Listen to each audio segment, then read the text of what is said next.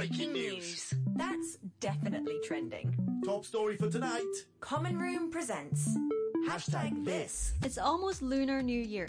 Do you know why there are 12 Chinese zodiac signs? Why is it a rooster but not a chicken? And why is it an ox but not a cow? There's actually a story behind this. Hey, it's Maggie. There are many versions of this story. Some say that the Jade Emperor called a race of animals on his birthday to create the Chinese zodiac. Others say that it was in fact the Buddha who did. According to myths, the 12 animals of the Chinese zodiac were selected through a race. The race is meant to create a time measurement for the people. There could only be 12 winners, and in order to win, the animals had to cross a rapid current river and reach the finish line on the shore. Believe it or not, cats and rats used to be good friends, unlike nowadays. These two were the worst swimmers in the animal kingdom, but they were both smart. They discovered that the fastest way to cross a river was to hop on top of the ox. The generous ox agreed to carry them across the river.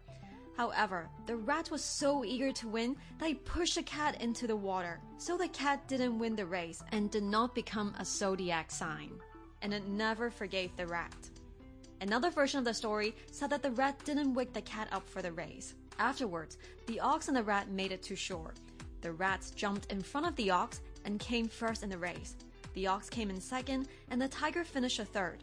Other animals fell in line after. Now, one of the zodiac signs is a rooster.